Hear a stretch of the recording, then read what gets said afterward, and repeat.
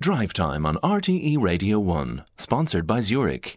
When investment performance matters, make sure your savings are with Zurich. Visit zurich.ie to find out more.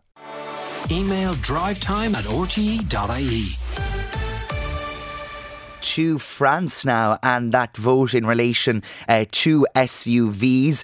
Geraldine Herbert is motoring editor with the Sunday Independent, and she's joins me now. This vote, what exactly is this vote in Paris again, Geraldine, and maybe might a similar measure be on the agenda here?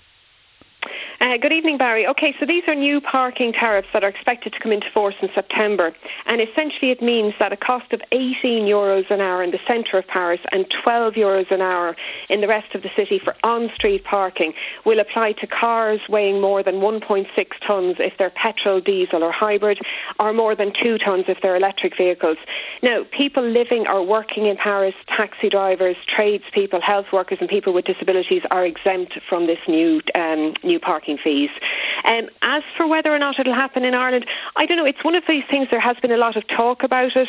I think the issue is how effective it would be. The average weight of a passenger vehicle in Ireland is about 1.4 tonnes, so there wouldn't be that many cars that would be impacted by it overall, Barry. So you'd have doubts over the efficacy of this measure, would you?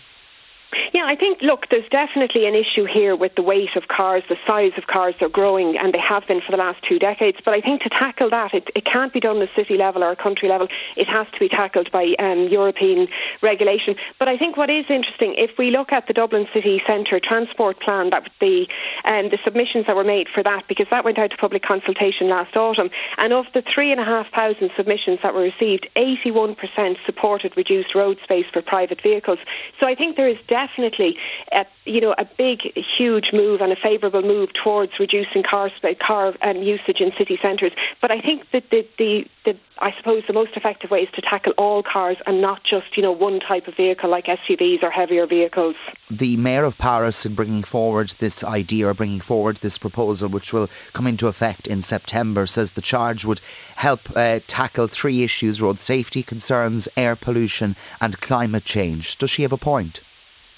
Yeah, well, I think, look, there's no doubt. I mean, there's an issue, as I said, with heavier vehicles, particularly SUVs. I mean, they're inefficient, they increase emissions, and they pose a serious risk for vulnerable road users. And huge changes have occurred in Paris, and all for the good. But I think in terms of actually, as I said, if we introduced it in Ireland, of the things that we could do, I'm not sure it would be the most effective. A report is to be presented to Dublin City councillors that shows huge public support to reduce car routes, as you say, across Dublin and create new civic plazas. What more do we know about that? Yeah, as I said, 3,500 submissions, 81% supported reduced road space. Now, it's more to make people who are coming into the city, they can still go to change the routes, but it's to stop, I suppose, people just using the city to cross from one side to the other.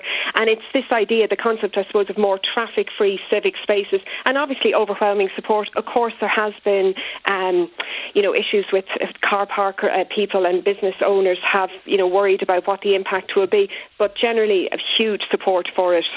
Well, motoring editor with the Sunday Independent, Geraldine Herbert, thank you very much for joining us on Drive Time this evening. One to watch for sure.